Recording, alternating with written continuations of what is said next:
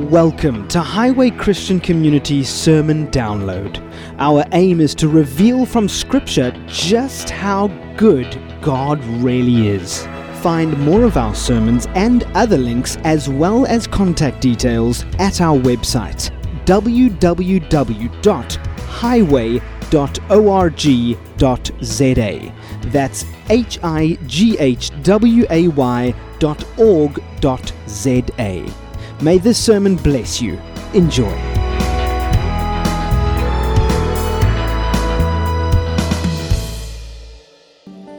Can we just lift our hands as we're standing where we are? Just say after me, Heavenly Father, would you open my eyes to see how wonderful you are, how great you are, how awesome you are. And give me ears to hear, by revelation, that my faith may grow. And that your people, that's me, Lord, will be ready in the day of battle. Because we serve a mighty God. Yes, Lord. He is our banner who goes ahead of us in battle.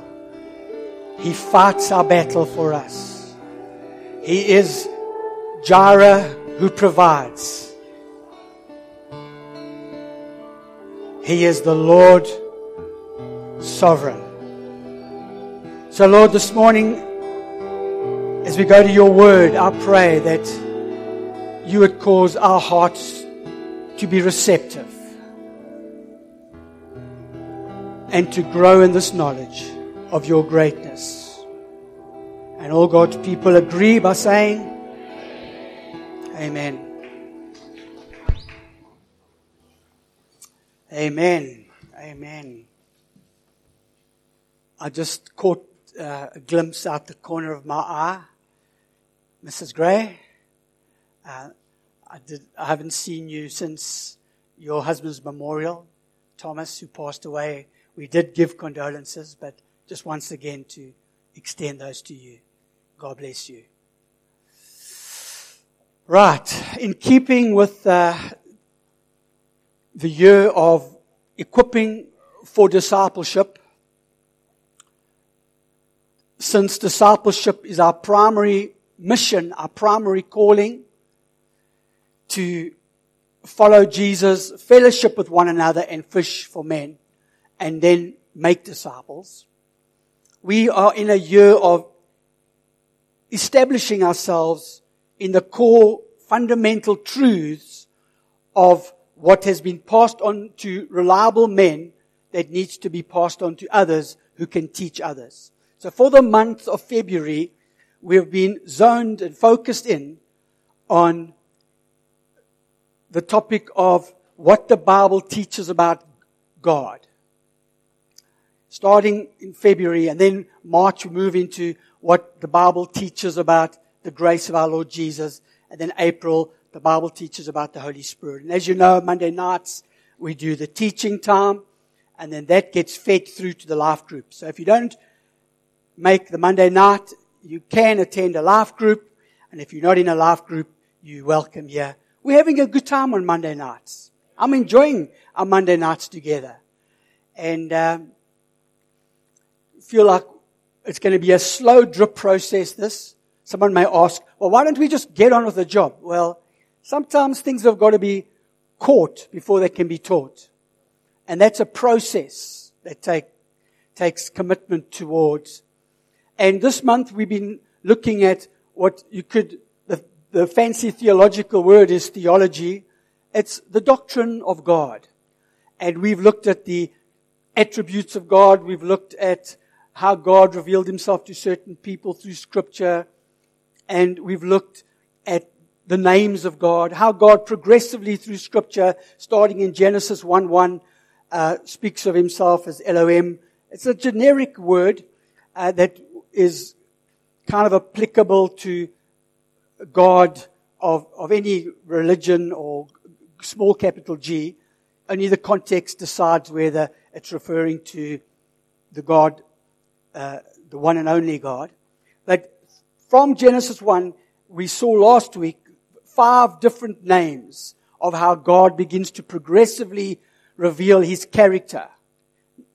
Not just as a distant, abstract concept, but very real and personal. And as I mentioned last week, there are about 30 to 40 different names in Scripture that God is referred to as, that He refers to Himself as, in order to reveal His character.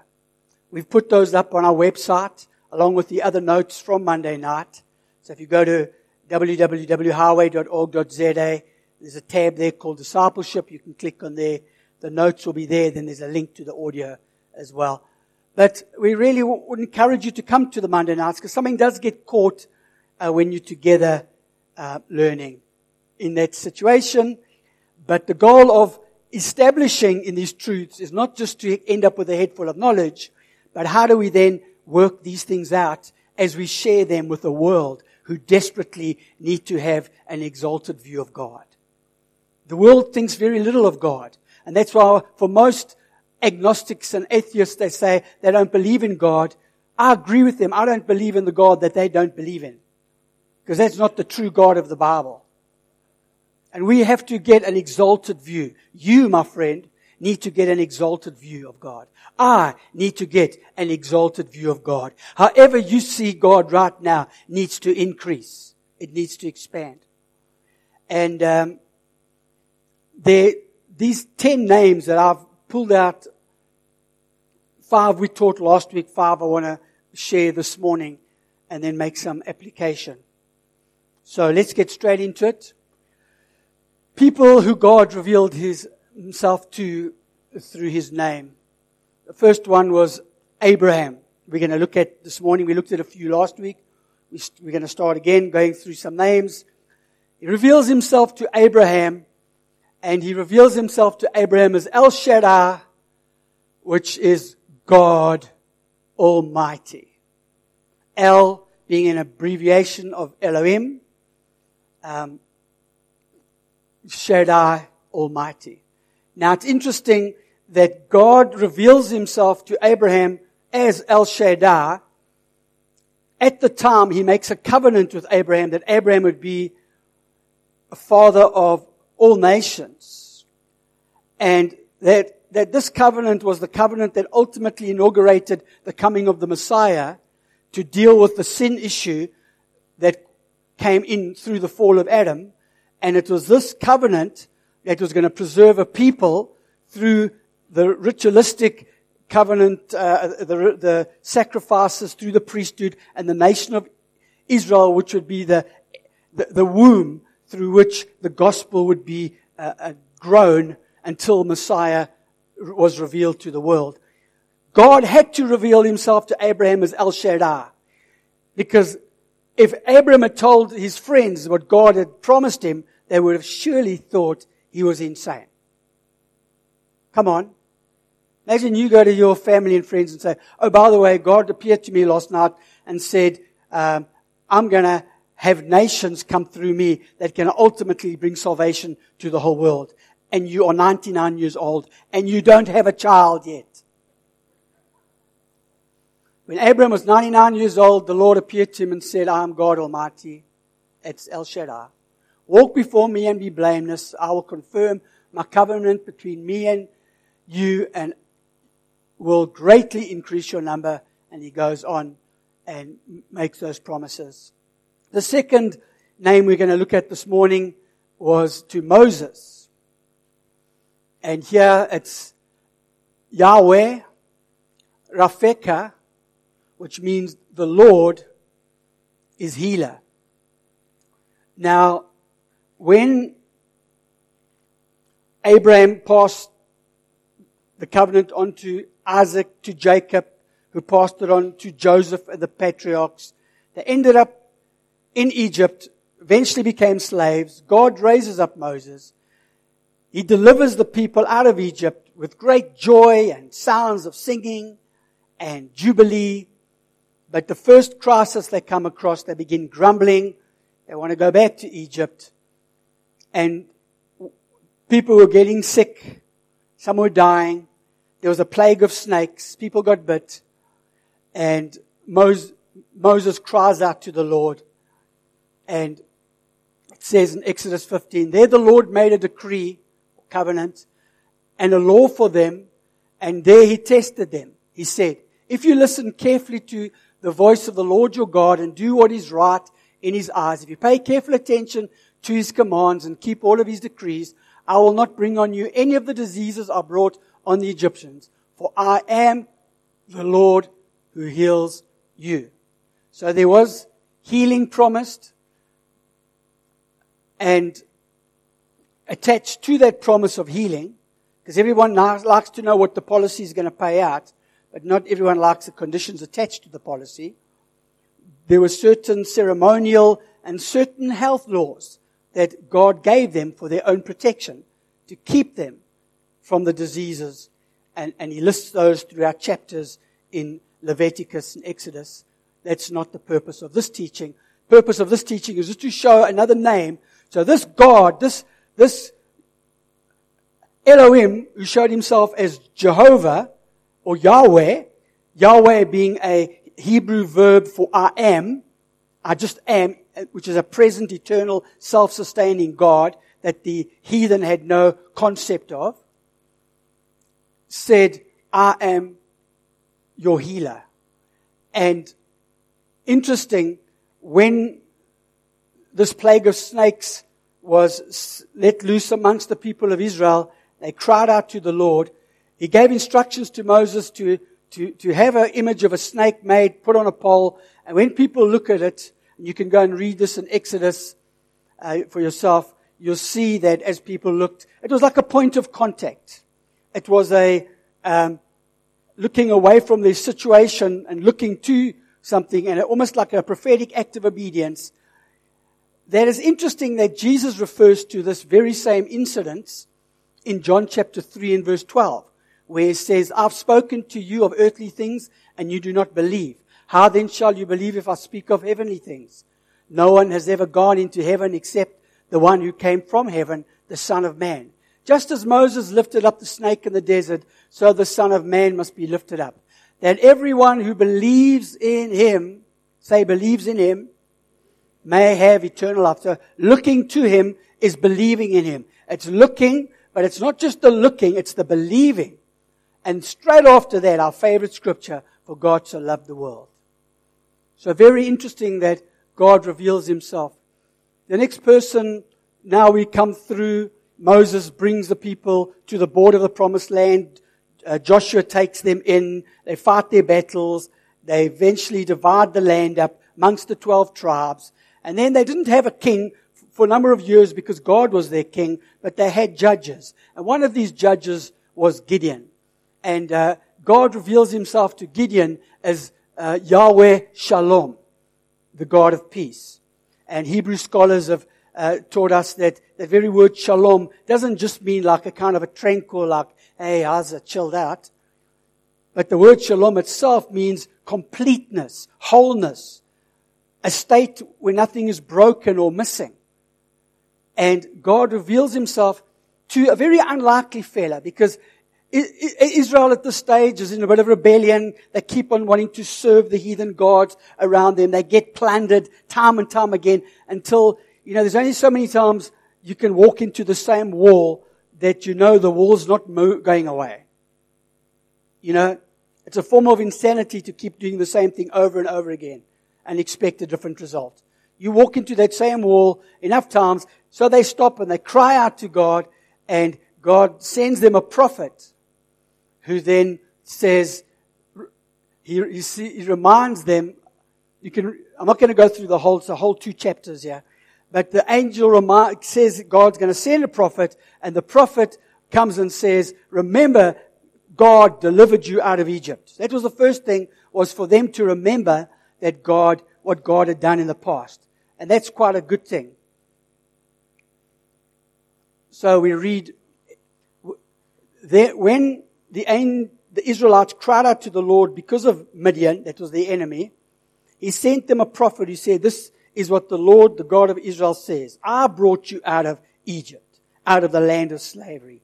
I snatched you from the power of Egypt and from the hand of the oppressor. I drove them out before you and gave you their land. I said to you, I am your Lord. Okay, sorry, that wasn't there. Okay, back to verse 12. When the angel of the Lord had appeared to Gideon, he said, the Lord is with you, mighty warrior. But sir, Gideon replied, if the Lord is with us, why has all this happened to us? Where are all the wonders that our fathers told us about when they said, did not the Lord bring us up out of Egypt? But now the Lord has abandoned us and put us into the hands of Midian. The Lord turned to him. Go in the strength you have and save Israel out of Midian's hand. Am I not sending you?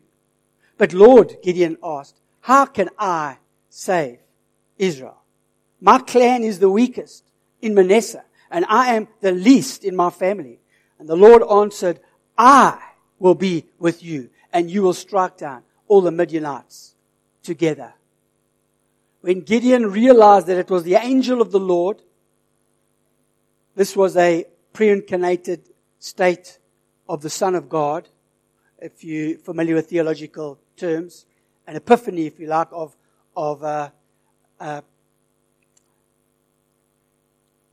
me not get distracted, yeah?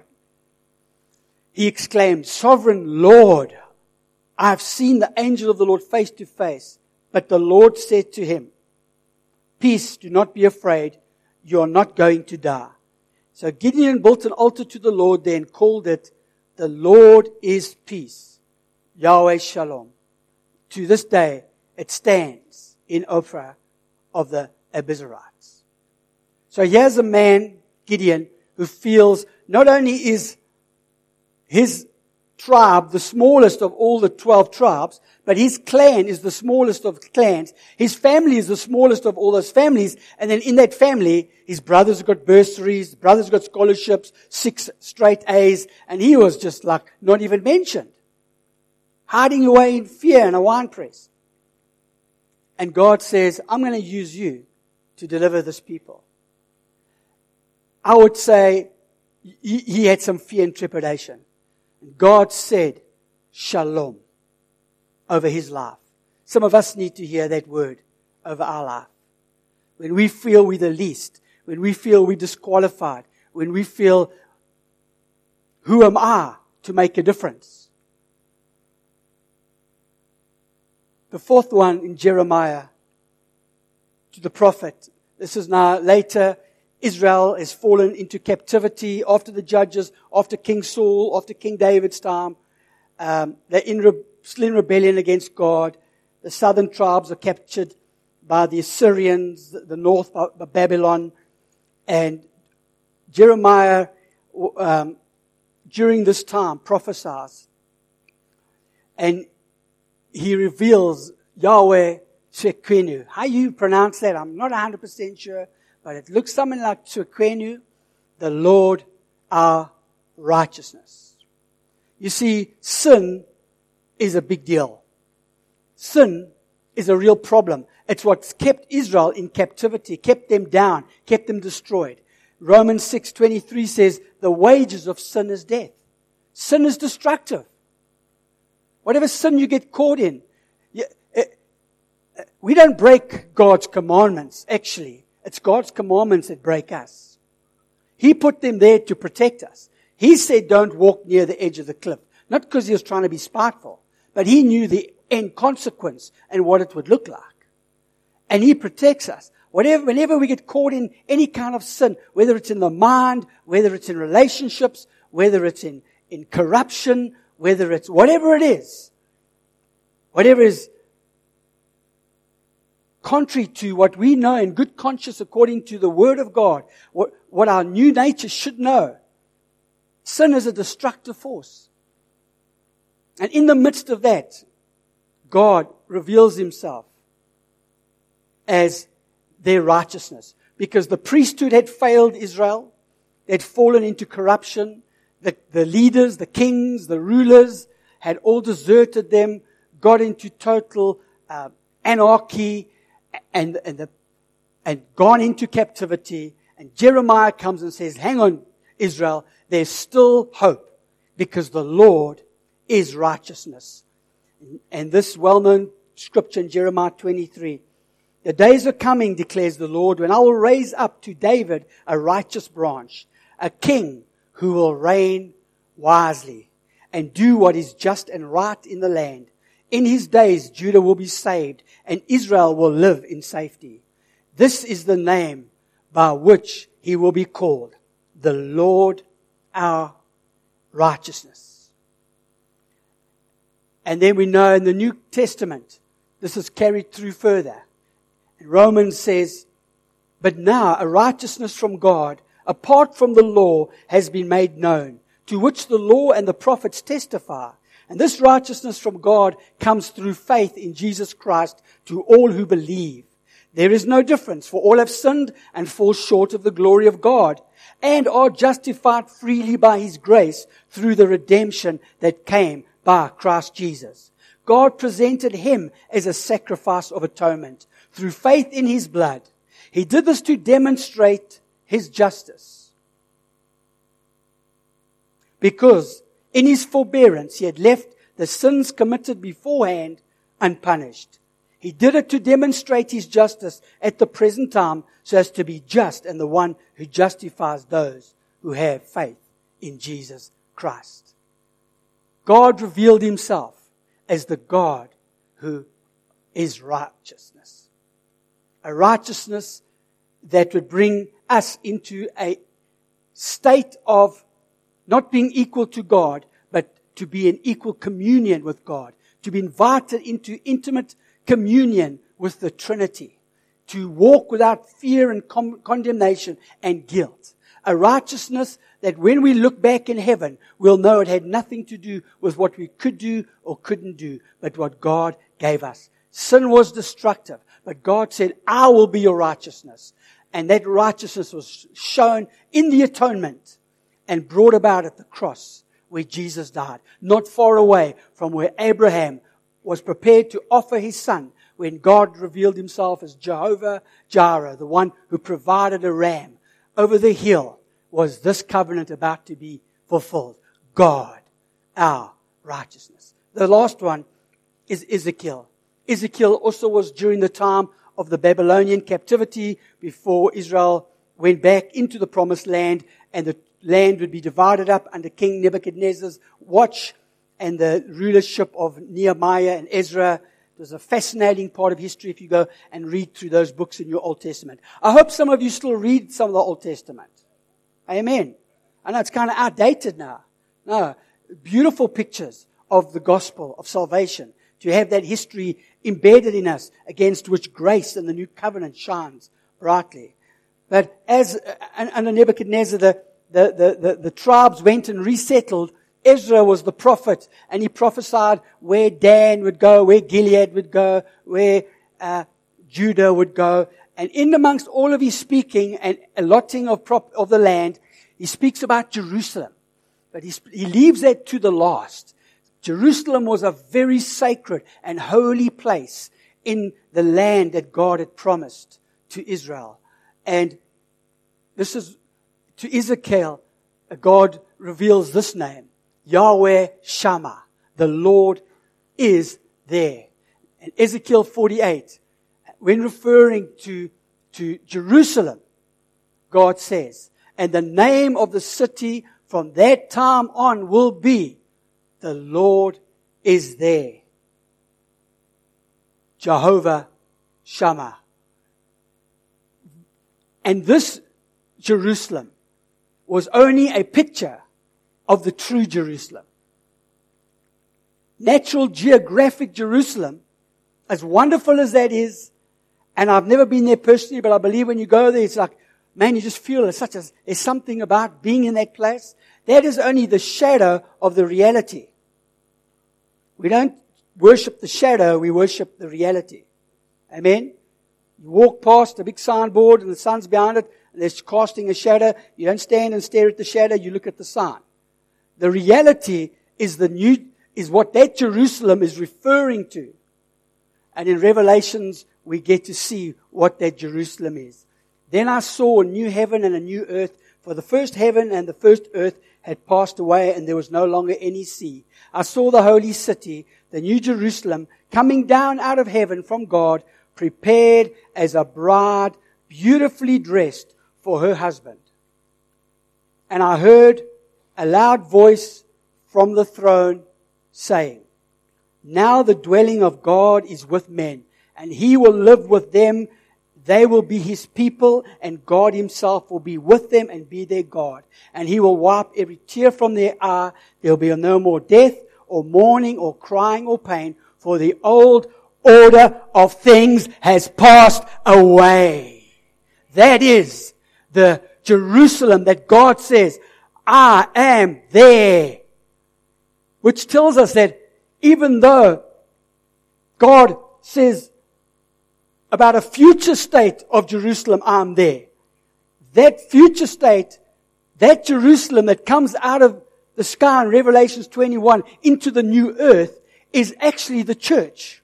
That's built upon the foundation of the apostles and all believers, living stones. The new Jerusalem, when you go and read in Revelations 21 and 22, is the church of Jesus Christ. It's His body. It's referred there as the bride of the firstborn. It's the believers of all time and all ages who've been engrafted into the body of Jesus Christ through faith in what He did, in receiving His righteousness and the new nature that comes by the Holy Spirit. It's in that state that He says, I am there. He's already here.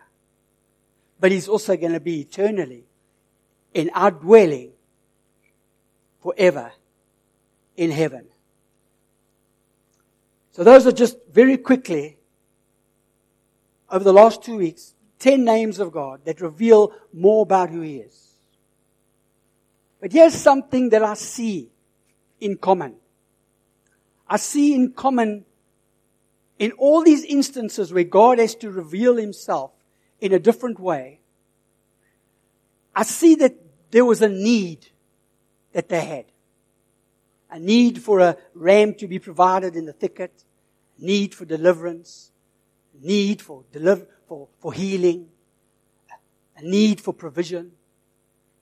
And it started making me think that God reveals Himself to us in a time of need.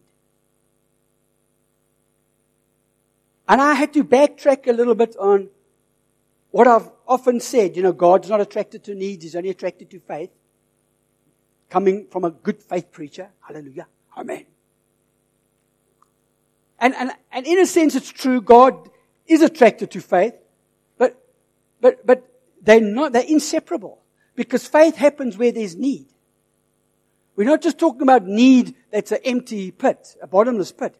But when people are hungry for God's deliverance, when people get hungry for God's preservation in their land, when people get thirsty for rain from heaven, when people have got deep challenges and trials, when they're at a place where they are frustrated and feel empty, when we feel like we've made terrible mistakes. Here's the thing. God is attracted to whatever need, emptiness we're going through in our life. And He wants to reveal Himself as the God who will provide. He wants to reveal to those who are going through doubts and anxiety. God, why did this happen? God, why did that happen? He wants to come and reveal Himself to you as the God who is there. God wants to come to us at a time when we look around and in the natural it looks like it's impossible. This mistake I've made, it's the end. Let me tell you, my friend, you make a mistake. You're not the mistake. When you make a mistake, it doesn't define you and make you the mistake. You're just the person who made the mistake. But let me tell you this, that God is even attracted to our mistakes. And God will even take our mistakes and try to hide from Him or run from Him. And He'll show Himself as Yahweh Shalom, the God of peace in our life. Whatever need you're feeling in your life, let me tell you, that becomes a target, a bullseye for God to show up and reveal Himself to you. You know what the problem with us is? We think we only have to come to God when we're feeling well, when we're feeling full of faith, when we've got our life back to, above par. Then we're acceptable. No, God's not. A motor car is not attracted to a garage when the petrol gauge is on full. It's when the petrol gauge is on empty that it's attracted to the garage. There's something about when you feeling that emptiness right there in that situation that you are setting yourself up as a target for God's presence. When blind Bartimaeus cried out on the side of the road and he said, Lord, heal me. Everyone around him said, stop embarrassing us. Be quiet. You can imagine his kids. Daddy, stop it now. You're drawing attention to us. And he cried the louder. And they tried to keep him quiet, but he cried the louder. You know why? He got desperate. He got hungry. He knew that Jesus was the solution. Even in his situation, he knew, and he kept crying. And the petrol station is for those who are driving on an empty vehicle. The skills of a mechanic are not drawn to what's fixed in the car. The skills of a mechanic are drawn to what's broken in the car. And as he cried out, Lord, heal, help me. This is the problem. You think, I need to, be full and my cup's overflowing, so, what? I don't need to be thirsty for God anymore. I don't have to be hungry for God anymore. No, well, of course we want our cup to overflow. But when your cup's overflowing, get a bigger cup. And get thirsty again. And get hungry. Because there's always more to press in for. There's always more to go after. Never get to a place of self-contentment, self-satisfied, smug, I'm okay, Jack. Like the Laodicean church in Revelations. Jesus rebukes them for being lukewarm. Why does He rebuke them? Because they said, we are rich and we are prospering. And we have need of nothing. See, I don't believe they were lukewarm because they were rich. Because I see right through the Bible God making people rich. And God promising riches in cases. I don't believe they were lukewarm because they were prospering. I see God wanting His people to prosper and to be in good health as their soul prospers. They were lukewarm when they said, and we need nothing. When our lives get to a point, even in the favor of God, when we've built houses and established ourselves and grown vineyards, and then get to a place where we say we have no need of God anymore, we can take care of ourselves. We've got enough policies for that, and insurance for that, and homes for that, and income for that, and we get to a point where we don't need God anymore. We can just live self-contented, self-satisfied lives just in our smug self-contentment. That's when we get lukewarm. And Jesus wants to spit us out, not in anger, but He rather spit out something lukewarm so that it gets cold. Because if it doesn't get cold, it won't know its true condition and it can't get hot again. Jesus loves you too much to leave you lukewarm. He rather spit you out to get you cold, to use an illustration. Their failing was not that they were rich, but they got to that smug, self-contented, I don't need anything. Hey, God's out there. I'll do my little bit on Sunday and come and shake a hand, and give God a little courtesy golf clap. But don't expect any more from me. That leads to lukewarmness.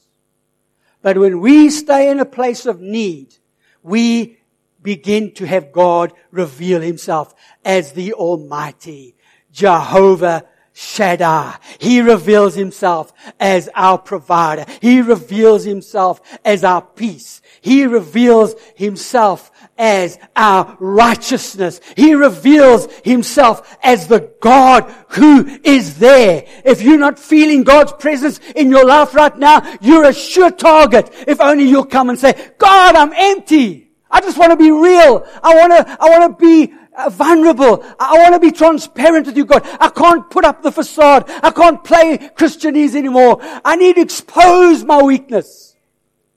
Jesus says to the man with the withered arm, stretch out your hand. Now can you imagine? He's got a withered arm, okay? Jesus says, stretch out your arm.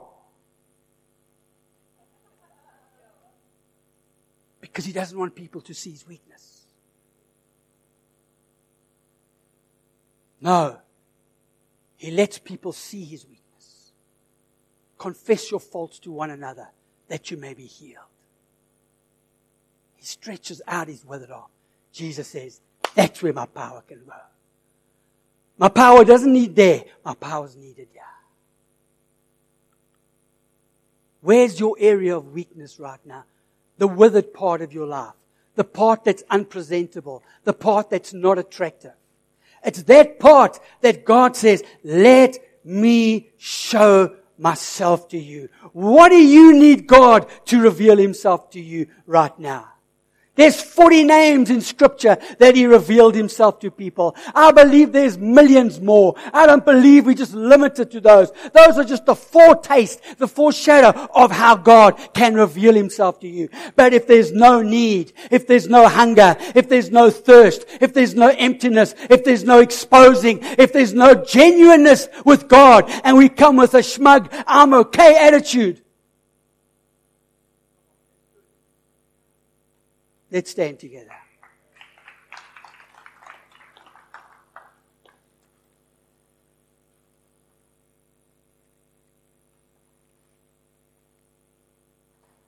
I'll never forget, my daughter was 3 years old, and we were at a swimming pool, a public swimming pool, and we were going on our way home, took their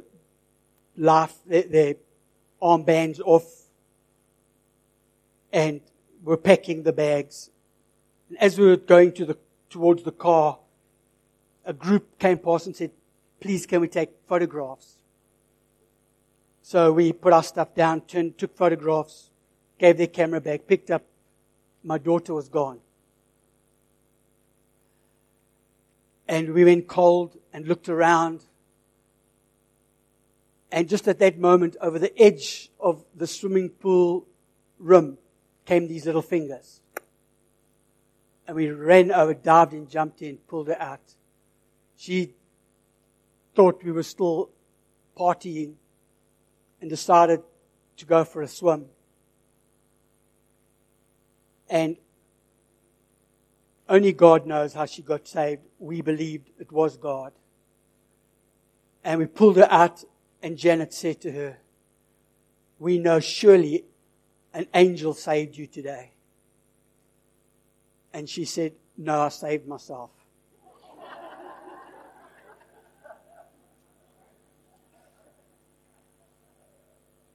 I tell you what, only in eternity we'll look back and actually see that it wasn't we who saved ourselves. We got some unanswered issues we all walk with, and we struggle, and there's tensions. But that's only because we don't see the 1,000,000-to-1 ratio of when things didn't go wrong.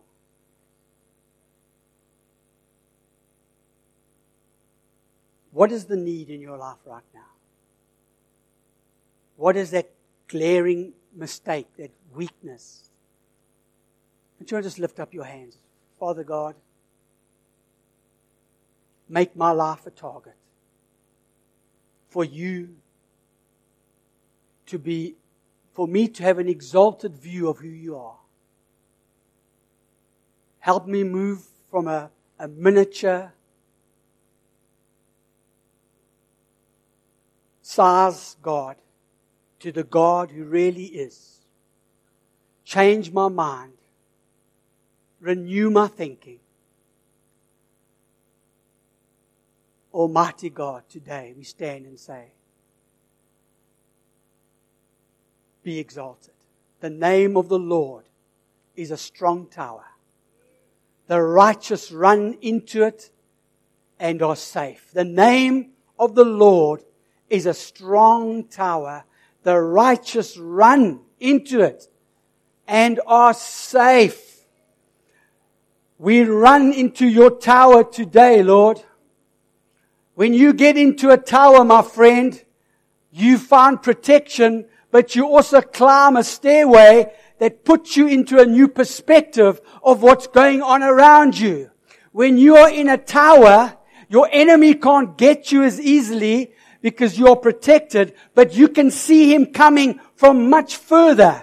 And not only 180 degrees, but 360 degrees, a tower exposes the enemy around you. The name of the Lord is a strong tower. Church, we are running to His name today. We're saying, Lord, it's in your name we put our trust. It's in your name we put our confidence. If you've never given your life to Jesus, if you've never said yes to Him being your Lord, today, say, yes, I'm putting my faith in Jesus Christ. I'm going to turn my life over to Him to be my Lord and my Savior. Right now, if that's you and you want to give your life to Jesus, just where you're standing, say, Lord, here am I.